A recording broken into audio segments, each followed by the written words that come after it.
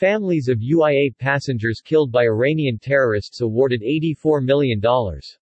Iranian Islamic Revolutionary Guards Corps (IRGC) terrorists shot down Flight PS-752 near Tehran, killing all 176 people on board, including 55 Canadian citizens and 30 permanent residents.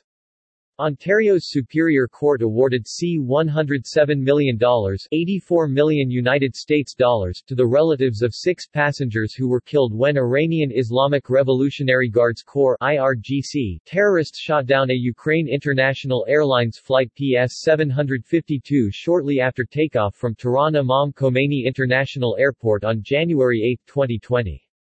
A lawyer for the victims announced the ruling today, vowing to go after Iranian assets in Canada and abroad to obtain the judgment.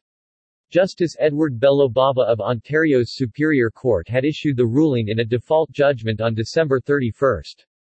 IRGC terrorists shot down Flight PS-752 near Tehran, killing all 176 people on board, including 55 Canadian citizens and 30 permanent residents.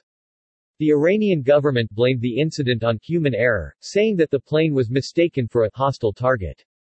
Hours before the flight was shot down, Iran's military fired missiles on United States forces in Iraq.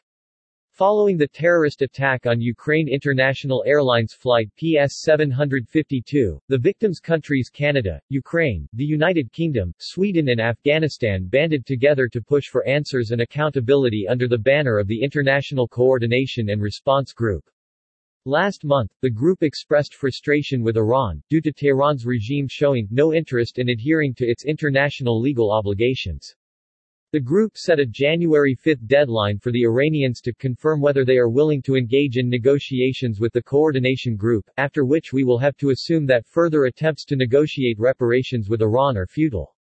In May, a Canadian court entered a default ruling accusing Iran of intentionally downing the plane in what it called an act of terrorism. The ruling prompted an angry reaction from Tehran regime, which impudently labeled the court's decision shameful. Everyone knows that the Canadian court is fundamentally not qualified to judge this aviation accident or potential negligence in an incident that is outside the territory and jurisdiction of Canada, the Iranian Foreign Ministry claimed at that time.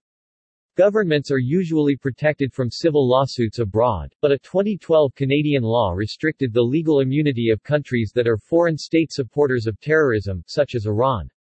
Iran has accused Canada of politicizing the response to downing of Flight PS-752. Canadian officials have had the most unwarranted interventions from day one and have tried to prevent the natural path of this issue being clarified, an Iranian Foreign Ministry spokesperson announced in December 2020.